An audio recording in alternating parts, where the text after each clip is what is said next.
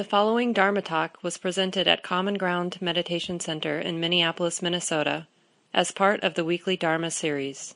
The speaker is Mark Nunberg, guiding teacher at Common Ground. Welcome everyone. Nice to see everyone tonight. And welcome especially to all the new folks to Common Ground.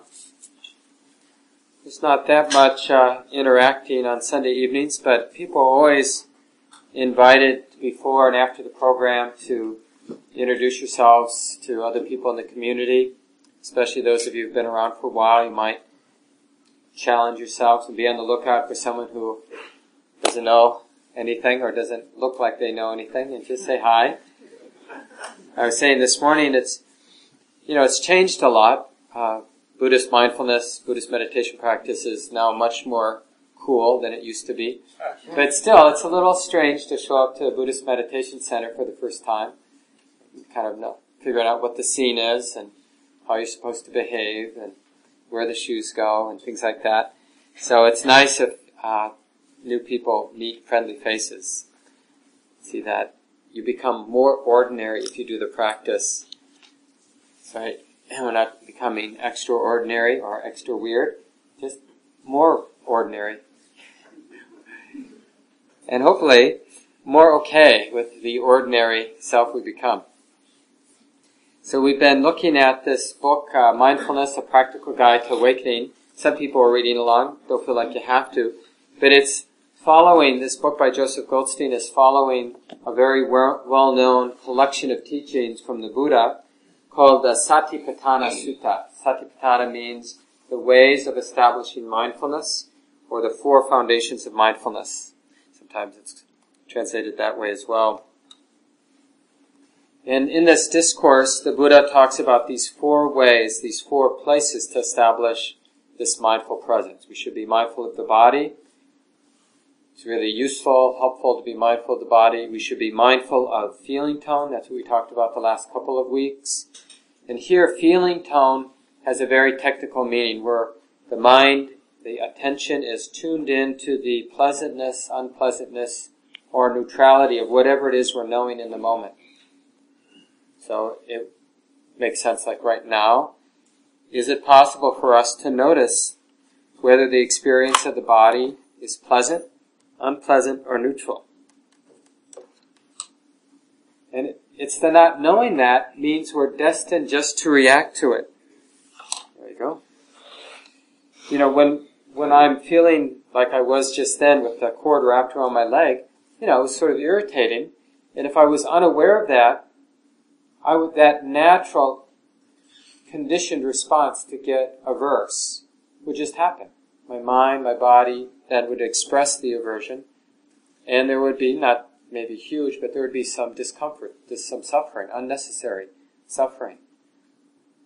Or if you're just feeling a natural, joyful response being in the community, but you're unaware of it, then unbeknownst, you start to crave Common Ground.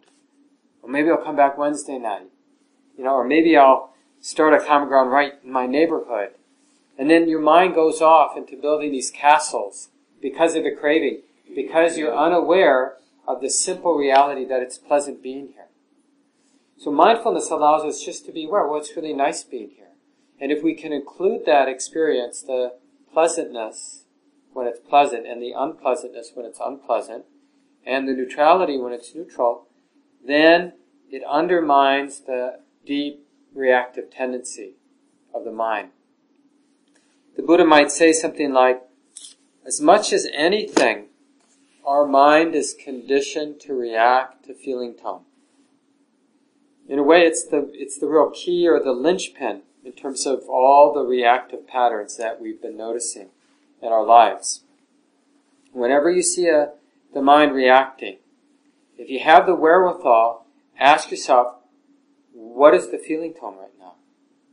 So instead of I really don't like being around this person, it'd be much more skillful in terms of liberating, having some freedom in your life to know, okay, I really don't like being around this person.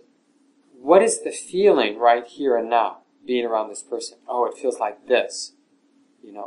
Oh, well, can that feeling that's right here, right now, can that be okay? Meaning, is it safe for me to relax and include that yucky feeling? So we're not trying to pretend it's not yucky.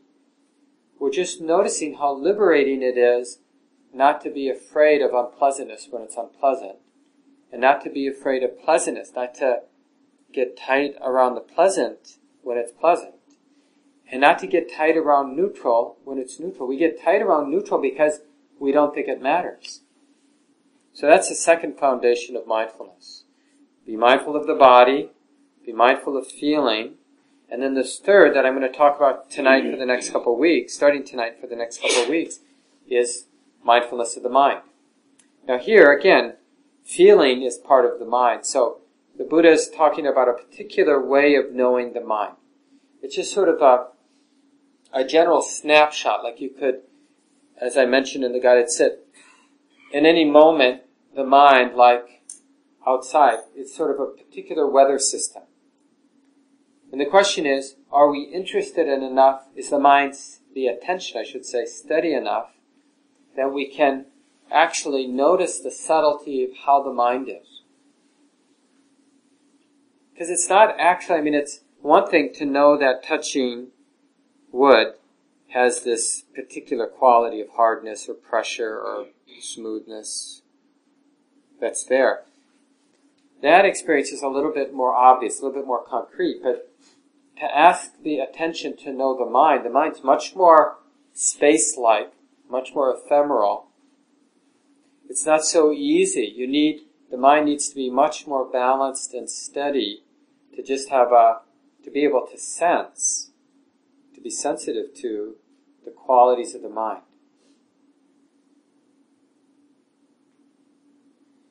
A lot of times, I don't feel anything, but that itself is a feeling, right? That's called numbness, for not feeling anything. Or whatever label you want, it's an actual feeling. So a lot of people say, when I look at the mind, I don't notice anything.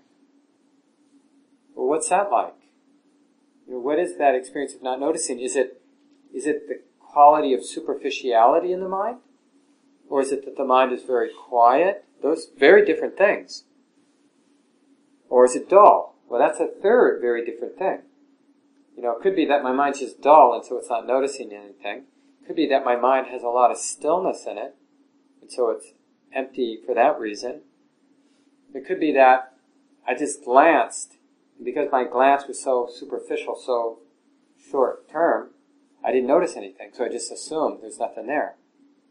So those are three ways to experience the mind like nothing's happening. But actually, they're three different minds. And this is such an interesting thing about the mind. It isn't one thing, just like the weather isn't one thing. Even within a day, it's been very different, even within the last 24-hour period, just the weather. And our mind is much more ephemeral than the weather is. Within one sit, 130-minute, 145-minute sit, there's so many different realities to the mind. It goes through so many different transitions from this to that to something else, heavy states, light states, forgiveness, blaming, self-hatred, self-love, total fantasy, lost in, some drama, clear as a bell. And the question is it possible for the mind to be aware of that? And you see this, it's really, there's no way to take on this training of mindfulness of mind and at the same time think that it's bad when the mind is dull, or it's good when the mind is clear. On some relative level, it makes sense that we, know the difference between what's a pleasant mind state and what's an unpleasant mind state. But what's important is to realize that the mind can be known. And it can be known in a continuous way. Now, of course, we get distracted, but then, just like we can come back to the awareness of the body sitting, or come back to the awareness of the breath moving in the body, we can come back to knowing the mind is like this. In many ways, in many systems of practice, this is the primary meditation object, mindfulness of mind. That's what we're cultivating all day long. And you can use some strategic questions during the day and also during your formal meditation time. How's the mind? I mean, something as simple as that. And it could be in the context of being aware of the breath. Remember, the mind is here whether you're aware of the breath or the body sitting or anything else. Because the mind's always here, just like the body's always here. It's always where? Well, it's always here and now, right? It's the way it is. So there's never any distance from how the mind is. It's just a question of whether there is a knowingness that it's like this. That's the distinction between being a practitioner. A practitioner means that there's a knowingness that it's like this now. And a person not practicing means that they're awake in a sense, doing this, conscious of that, acting, reacting. But there's no knowing that it's like this. In a sense, the mind is lost in the activity. And this is how language can get funny, because sometimes we almost create a value around being lost in an activity, like getting absorbed in a novel, getting absorbed in a TV program, getting absorbed in riding a bike, or so many activities, knitting, cooking, and there's some real joy in that. But there's not much learning in that. So this is actually, in meditation terms, this is an important distinction between meditations and meditation techniques that aim the mind more towards that absorption, just getting absorbed in a mantra, a prayer, chanting, a visualization, the breath. Could be any number of things. The Buddha taught 40 different things to get absorbed in, and to basically have the same experience that somebody who's really into knitting would get. I mean, you can get absorbed into knitting and get lost in it. Maybe some of you caught this. There's a new program in one of the NPR, I don't know if it's Morning Edition or All Things Considered, where they're once a month or once a week, they're interviewing people about something that changed their life. I forget what they call it, but some big transition. And they interviewed the well-known actor, is it Ed Harris? Is that his name? Anybody catch that? It was maybe 2 days ago. Well, I was just on retreat, and I was just driving home, so I just must have heard it yesterday. It must have been yesterday in weekend edition, probably driving home late in the afternoon. And Ed Harris, some of you know, is a well-known actor, and he was just talking about, none of the great movies he's been in, but he was a night watchman in Oklahoma City as a young man. Nothing happened in his life. And he had done he was a jock, evidently, an athlete in college. But he did take one acting class when he was in college. And the local theater company in Oklahoma City was doing Camelot. And his old professor was the director and asked if he wanted to audition. And he got the part of Arthur, King Arthur. So, big role. And first big role for him. I think he had been in a couple plays, minor roles. And he talks about one night where he had that absorption. And it was, it's like the play started and then the play ended. And he was unaware of the next thing he knew, there was just the roar of the applause, everyone standing up, and the great, great pleasant feeling of maybe he would sort of superficially interpret it as having done a good job. I feel really good of having done a good job. People like me. But probably the good feeling was much more about having been absorbed for, an hour or whatever it was in that activity. Whether it was knitting or acting or being mindful of your breath or repeating a mantra or prayer or doing walking meditation. There's a lot of joy in disappearing. But that's not the emphasis of this practice. It's a really good training, and part of what we do is in that direction of absorption. But the deeper release comes from the joy and the steadiness you get from being more absorbed, more quiet, we actually use that more steady attention to look at things as they are. We actually want to see the mind as it is. It's like they say about legislature and making sausage. You don't really want to know how they do it.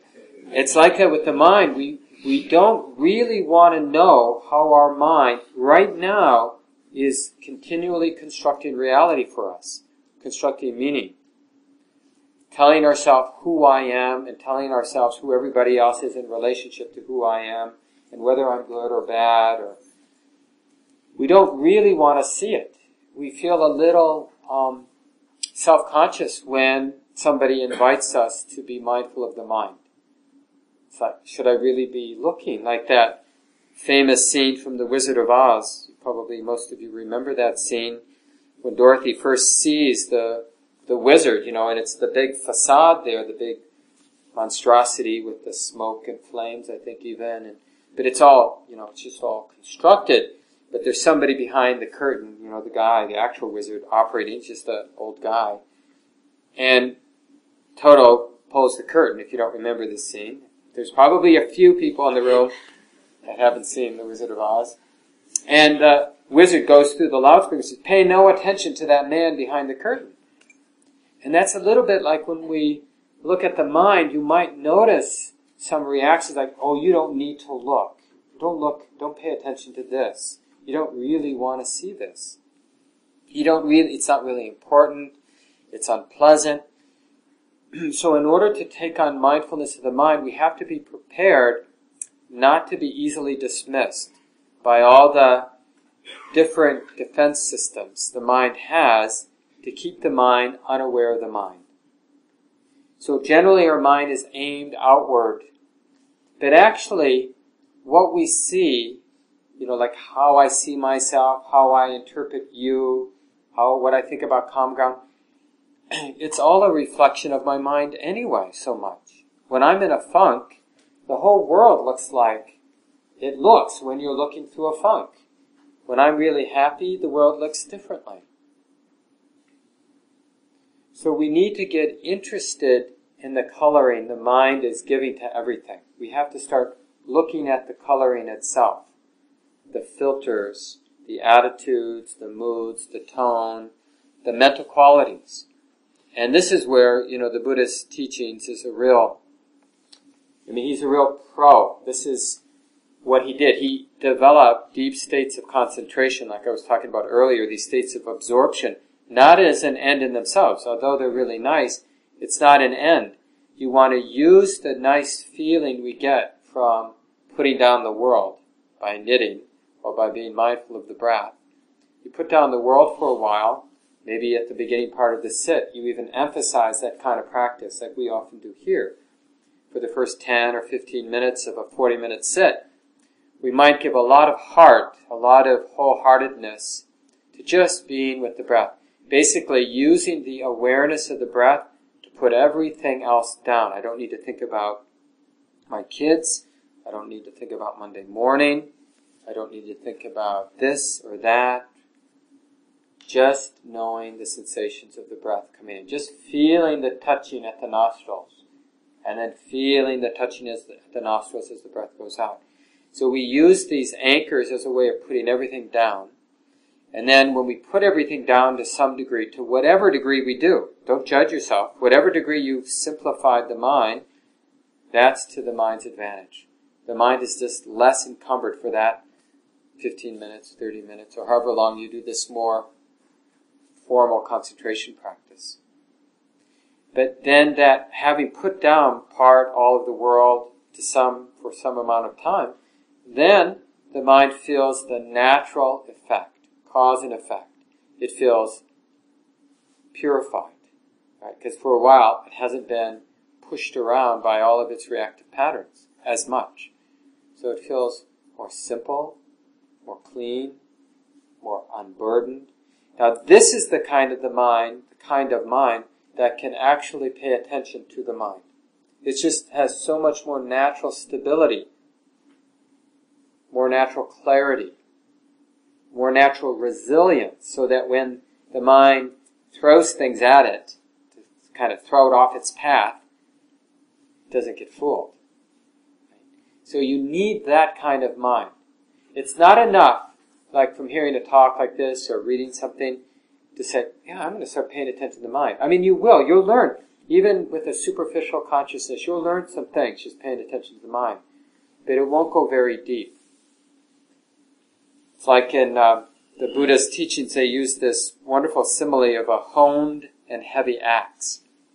If you want to cut down a big tree, you need a honed, a sharp, and a heavy axe.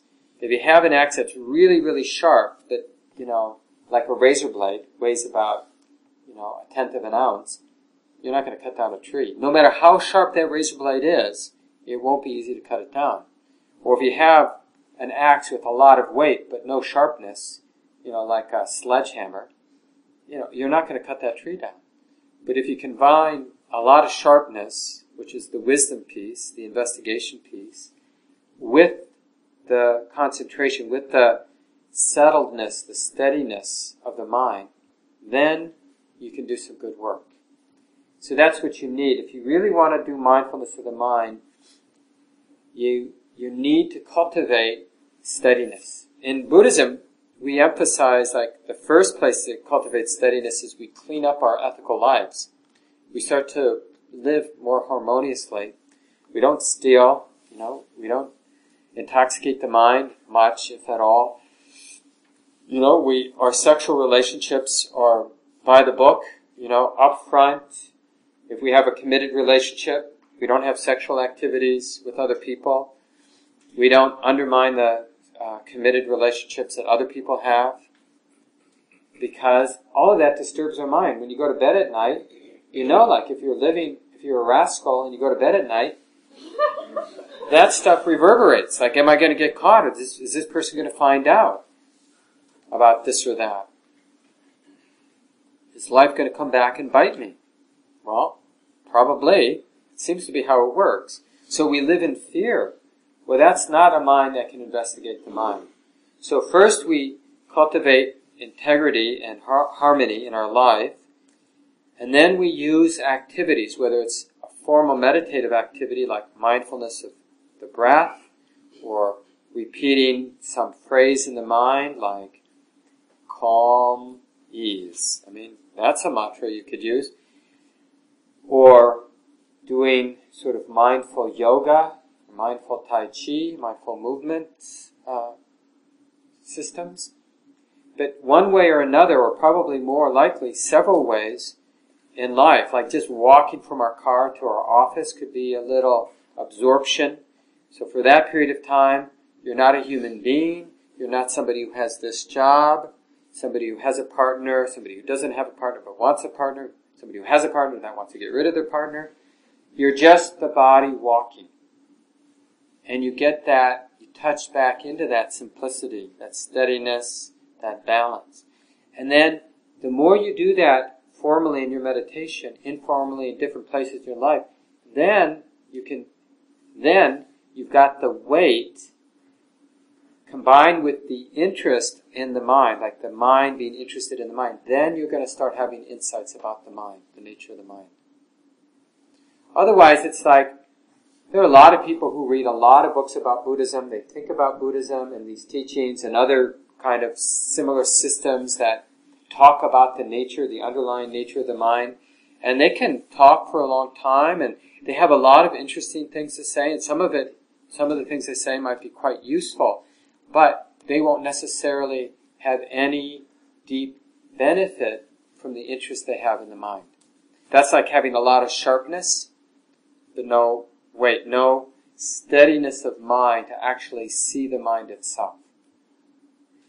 It's very interesting and useful on a superficial intellectual level to really understand that there's really no center anywhere. There may be this appearance of me here as a center, but when I look, and philosophically speaking, and just in terms of physical science, we know there's not a center anywhere that can be seen. It's just different causes and conditions, internal, external, playing themselves out lawfully.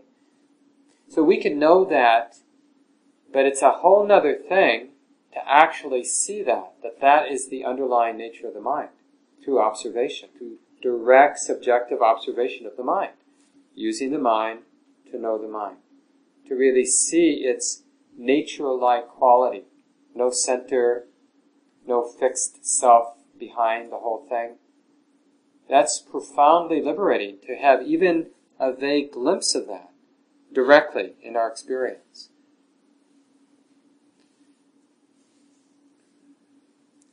So keep this in mind that before we can do this mindfulness of mind, we need to settle down. We need to do the preliminary work. We need to get in shape, so to speak, right? Get the mind in shape to do this work of the mind knowing the mind investigating the mind. And then the next piece is once, with whatever steadiness you have, it's not like you should wait to be mindful of the mind until you have steadiness. Because you're going to need to be mindful of the mind in order to get steadiness. Like if you're knitting and you keep worrying about, is this person going to like the sweater I'm knitting? You're not going to get absorbed in the knitting. You're going to be caught in your worry. So you're not going to get that experience of calming, tranquility. So you have to notice, there's worry. Well, that's mindfulness of mind, isn't it? So we need mindfulness of mind in order to steady, to calm down. And then the calm helps to have a deeper mindfulness of the mind, to see more, to see what we haven't seen because the mind wasn't subtle enough. And then the next whole sort of practice that helps us with this mindfulness of mind is we have to be fluent. And you probably know from your own life that any area of expertise you have, whether it's in construction or social work or raising children or being a lighting designer or whatever you might do in your life, in order to really hold or sustain the competency, you need this vocabulary. It's like having terms, having labels for your experiences really helps the mind remember what it knows. The vocabulary isn't the same thing as the knowing. So like, I could have the word tranquility, because sometimes there's tranquility in the mind. The word tranquility isn't the experience of tranquility, but it's like a file. And in that file, I put my actual memories, the sort of fragrance of tranquility, the taste of tranquility there. So then, when that experience comes up again, I can say, tranquility? And I have the fragrance and I have the actual experience. Yeah, this is tranquility. Right? And that label then of tranquility, how it gets a little bit clearer. I have a more clear sense that when the mind is this, like this, I call that tranquility. And it's like this. That's the important thing, is to know that tranquility is like this. And so the next sort of part, once you've settled down, once you have this actual interest in the mind, is to begin developing a vocabulary for your actual qualities that you're noticing in the mind. What is this quality? You can even ask the question, what is this? How's the mind doing now? What is the particular shape or quality that's dominant in the mind right now? Is there a dullness in the mind? Or, there's this. Well, what is that? Is it dullness? Is it boredom? Is it some kind of aversion? Like pushing away? Not liking? Is it, maybe it's tranquility. Maybe that heaviness actually isn't negative. Maybe it's positive, maybe it's settledness. So it's like that, you see how the different labels, and initially we don't really know what the word means. We're kind of figuring out, what is equanimity? Do you know what that experience of equanimity is? And what's the difference between equanimity and indifference? Right? Because equanimity is a positive, in Buddhist terms, is a positive quality of the heart. It's actually related to love, equanimity. But often, we think of equanimity, actually we mean more something like indifference, not caring. But that would be more in the world of aversion. That's a kind of aversion. Boredom is a kind of aversion, not caring, indifferent, doesn't matter, don't like it, isn't meaningful. That's like yucky. That's a verse. And over the next couple months, actually, we'll look at some of these maps, because the fourth foundation, the Buddha is actually teaching these maps of the mind. The map, like of the 5 hindrances. Is there craving going on in the mind? Like, is the mind, in a sense, energetically leaning forward to being at home and in bed with your hot drink and your favorite entertainment? Or, is there aversion, like either reacting to what I'm saying, like, what does he know? Or, this is stupid. And then you could just notice that sort of aversive, pushing things away. So those are 2 useful vocabularies, right? Energetically craving, lusting, wanting, holding. Energetically averse, pushing away, drawing back, shrinking back. Another 2 really useful ones are restlessness and dullness. Just noticing which of those 2. And remember, it's not about judging. Like if there's dullness in the mind right now, are you responsible for that? Did you say, okay, bring in the dullness? No. It's there because of natural reasons, natural causes and conditions. If there is dullness, if there's restlessness, it's also there for reasons. So it's not about judging it, it's just, can the mind recognize how it is in the mind?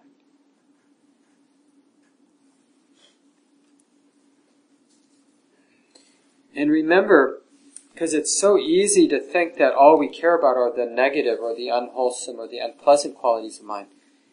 In Buddhist practice, we're just as interested in the wholesome, pleasant, expanded qualities of mind. So we should and will, as we continue to practice, we'll have many, many labels for all the different qualities of pleasantness in the mind or wholesomeness in the mind. There's rapture, there's contentedness, there's peacefulness, there's stillness, there's impartiality, there's kind of boundless love, there's compassion.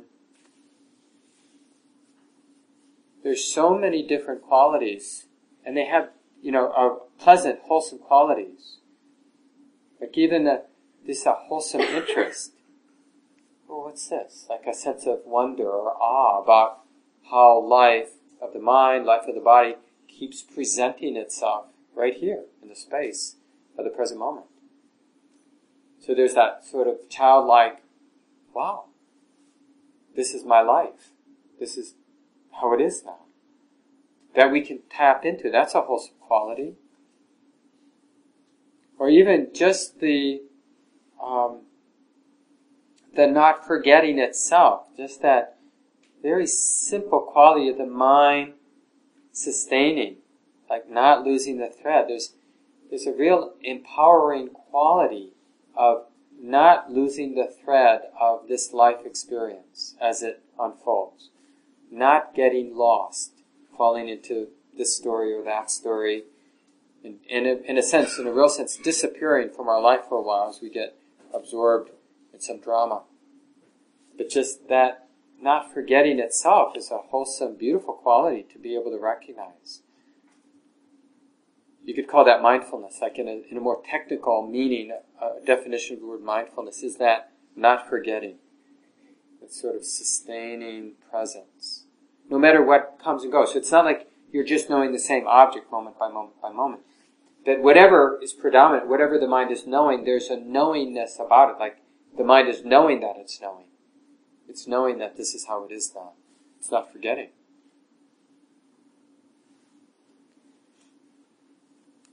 Thich Nhat Hanh talks about this wonderful Vietnamese teacher, Buddhist monk, talks about noticing the non-toothaches in life. Like we tend not to notice. Like whatever good feeling there is in the body, we tend not to notice. We tend to notice like if there's any pain in the knee, or if we do have a toothache, or if we've got some food between two of our teeth, we'll notice that, or a hangnail. But do we notice the non-problems? Because there's a space, like normally the problem would inhabit the space. Like, I gotta fix this. I don't like this. But when that problem isn't right in our face, then there's that open space of the non-toothache, the non-problem. Can we notice that? Because that's a experience of the mind. That's like a open, expanded quality that sometimes gets clouded or filled with what we would call a problem. The mind gets contracted. Oh yeah, what are we going to do about that?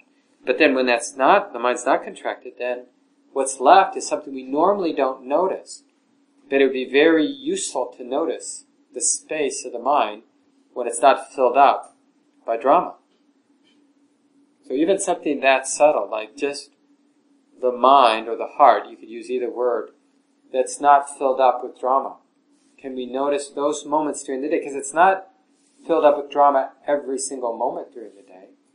Clearly it is some of the moments, right? But there's probably, moments aren't very long. So there's probably tens of thousands of moments in a typical person's day where the heart is relatively unbounded, open. But how many of those have we noticed today?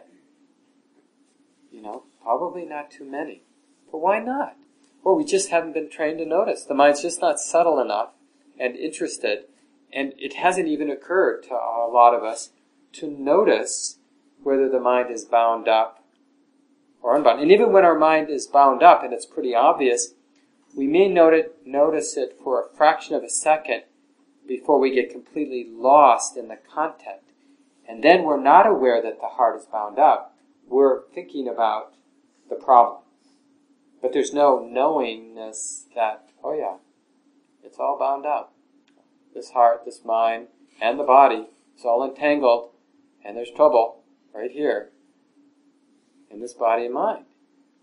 We don't have that knowingness. We get lost. So we're missing both the experience of openness, or the mind, heart, unbounded, untroubled, and we're also missing the moments when the mind is troubled because we're thinking about the trouble. We're lost in the content of the trouble, and we don't have that simple presence with, oh yeah, this is what it's like when the mind is troubled.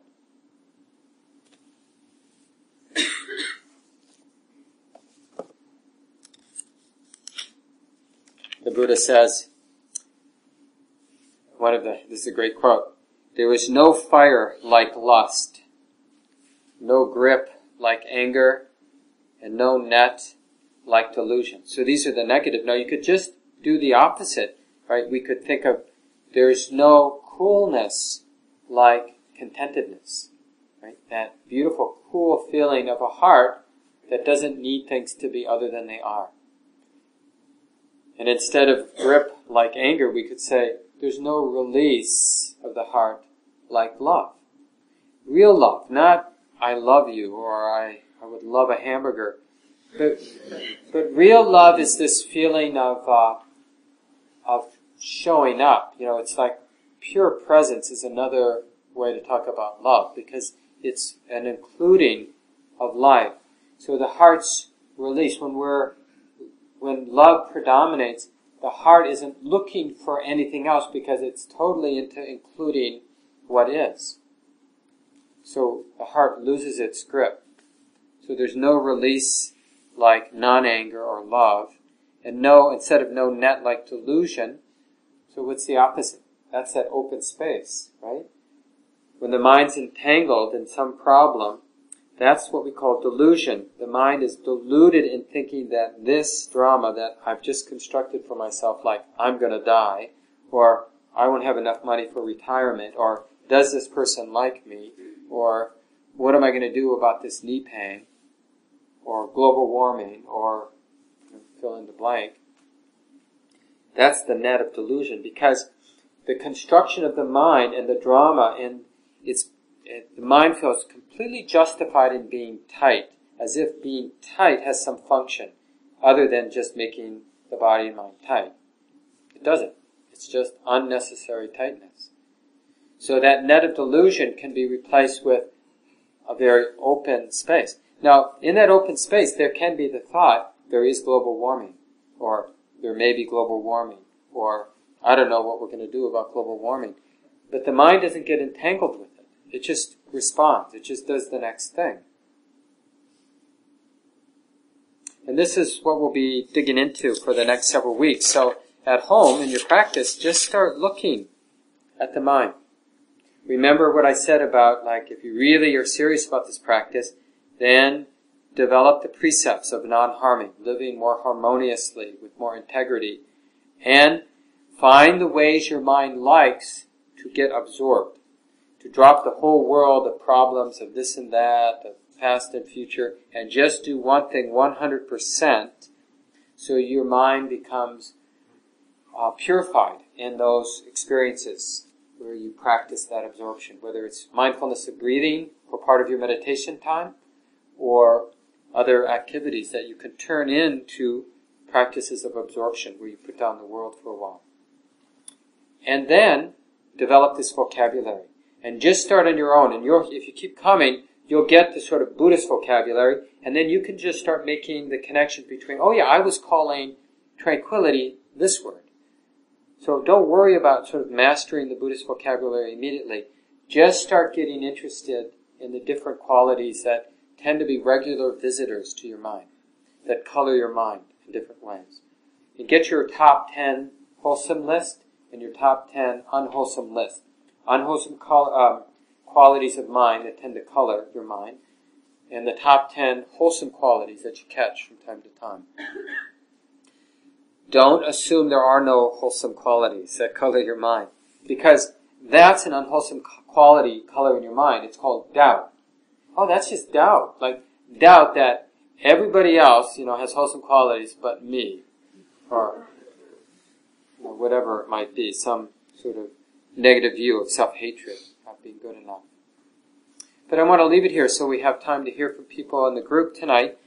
You probably just naturally, even before you've ever heard the word Buddhism, people, unless you're completely overwhelmed by life, people are naturally learning about the mind.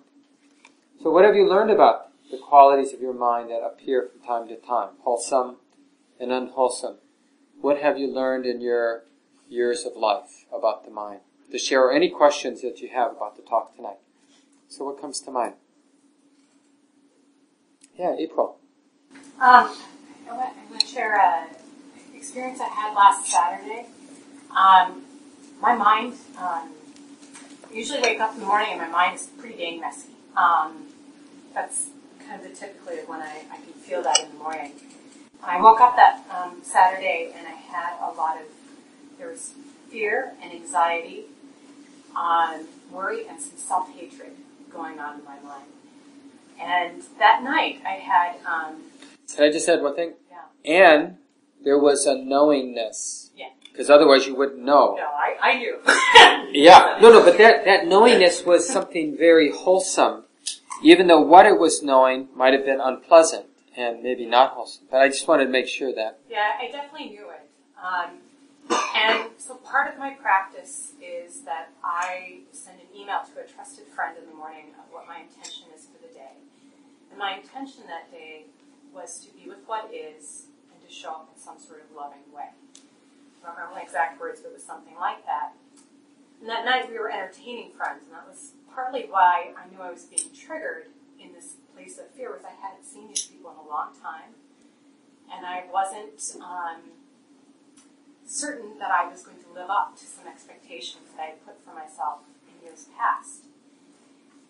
And so I sent this email, and then I went and meditated. And immediately in my mind, all these thoughts were there. Like I could name them. I was using the RAIN model that you've given in the past, Mark. And after I got done with the sit, I didn't feel any better. I was kind of pissed about it. I was averse to that meditation was not fixing my problem. Yeah. And so I went to the grocery store, and I'll just say I have a food obsession. And so in my mind were these unwholesome qualities. And I got to the grocery store and I ate a sample, which is not part of my daily, I don't do that with food. And it made my mind go even more obsessive. And I got right back into that place of self-hatred. Now, in my past, I would have used that a moment to binge on food. because I didn't want to feel any of that unpleasant experience. And so I went home, and I had cooked dinner. And here I am in this place of just ick.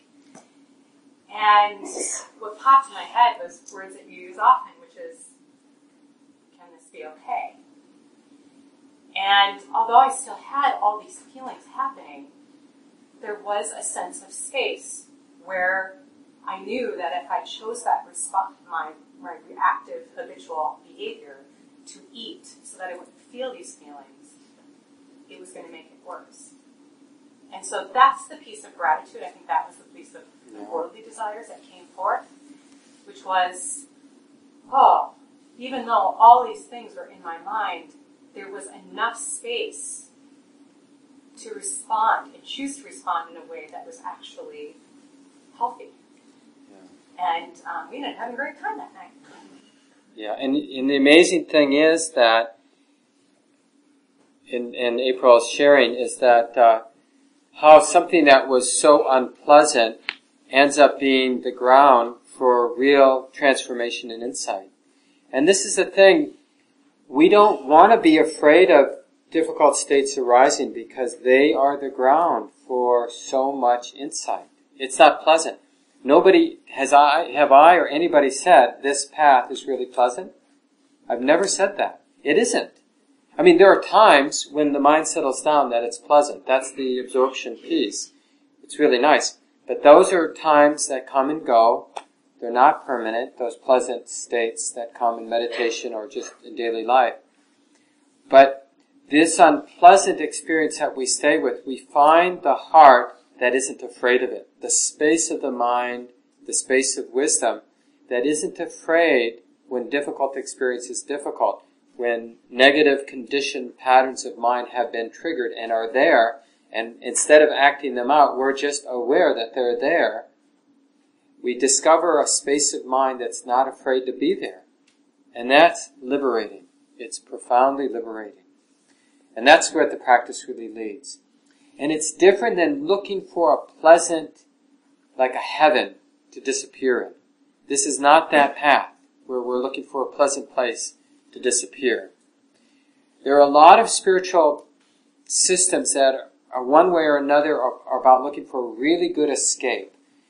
And some of those escapes are relatively long. I mean, they're resonant, they last for a while.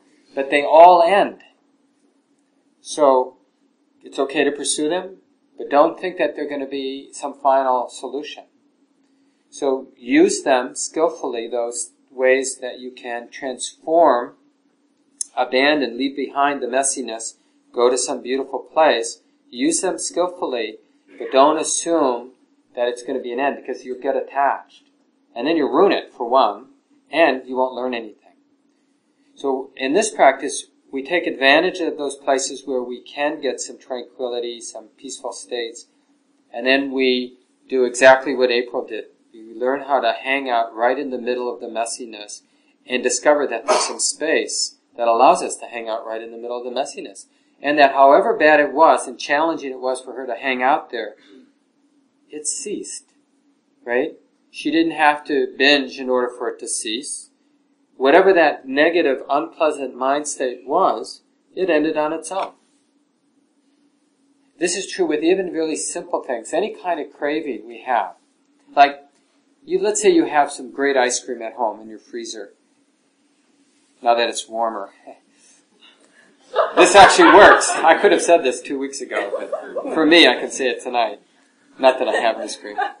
But anyway, or something that you really like, and let's say it's really there, and it would really be okay for you to have it, like it wouldn't be some risk to your health. But you could just say, well, let's just do an experiment. You know, there is this craving, this desire to do this thing, to watch this program, to eat this food, to do whatever. But instead, I'm just going to observe the craving and the unpleasantness of the craving, and I'm going to notice that it will cease without me having to gratify that desire. We've had so many desires that haven't been gratified, and they have all ceased. Thankfully, right? Can you imagine if every single craving we've had that we haven't satisfied was still there, kind of reverberating in the heart and mind? We would we'd be dead for sure. And they would have killed us, because craving, the lusting, wanting, it's a really stressful mind state, heart state to have.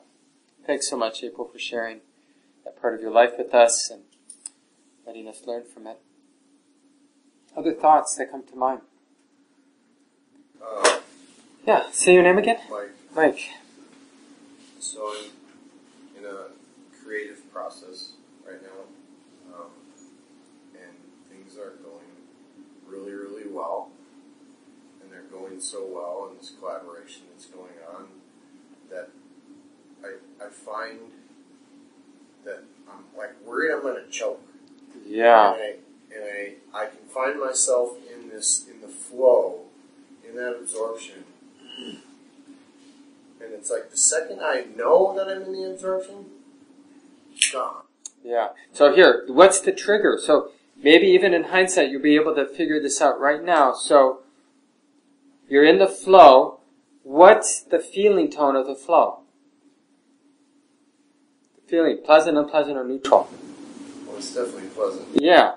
Okay. But are you aware that it's pleasant? Because that's often, this is why the Buddha says it's really important to know the feeling tone. Because what happens when the pleasantness of the flow arises, but the mind is unaware of it? What habit of mind happens? I want this. This is great. Now you're not doing it. There isn't anybody doing it. That is just a conditioned response. And when you really want something, can you still be in the flow and really want something? No. So of course you pop right out of it, just as you said. So the key is now because you know what's going on, you resolve in your mind that when you enter this flow state, when you're kind of in the groove and things are flowing and life is great, that you've resolved now to be aware of the pleasantness. So it's almost like a little mindfulness bell will go off in the mind because you're making the strong intention in your mind, and you're going to need to resolve this many times before it actually happens. You want to keep remembering how useful it would be to be aware, to see clearly the pleasantness of the flow.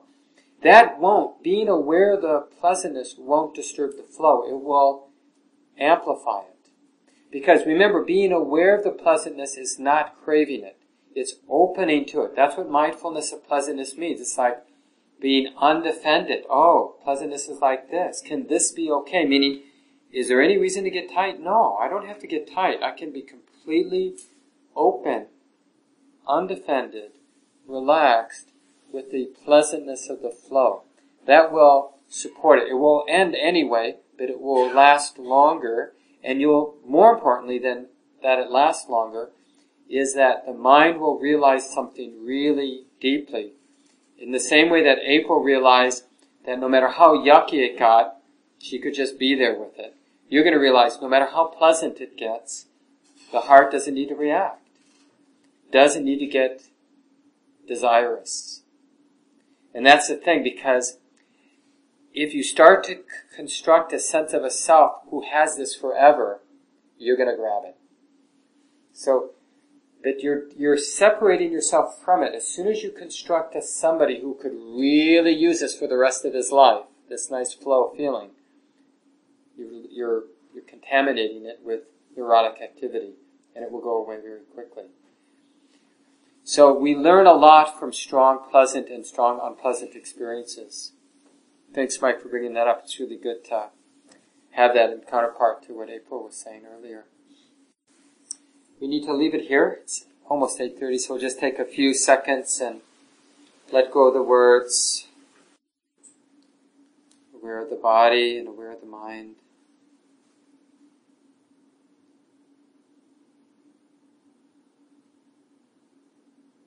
Just letting the body-mind unfold. And perhaps tuning into some gratitude for these wise teachings from the Buddha and all the folks from the time of the Buddha on down in their busy lives doing this practice, realizing some real benefit from it, sharing it as best they could. And in this way, one generation after another, now we're the recipients of these practical and wise teachings. Now it's our turn in our busy lives as best we can to put these teachings into practice, to benefit, and to set in motion to share the teachings in a way that's useful for other people. Formally, informally, just modeling being wise and compassionate. So may this be so. This talk, like all programs at Common Ground, is offered freely in the spirit of generosity. To learn more about Common Ground and its programs, or if you would like to donate, please visit our website, www.commongroundmeditation.org. Thank you for listening. To learn how you can support the teachers and Dharma Seed, please visit dharmaseed.org/donate.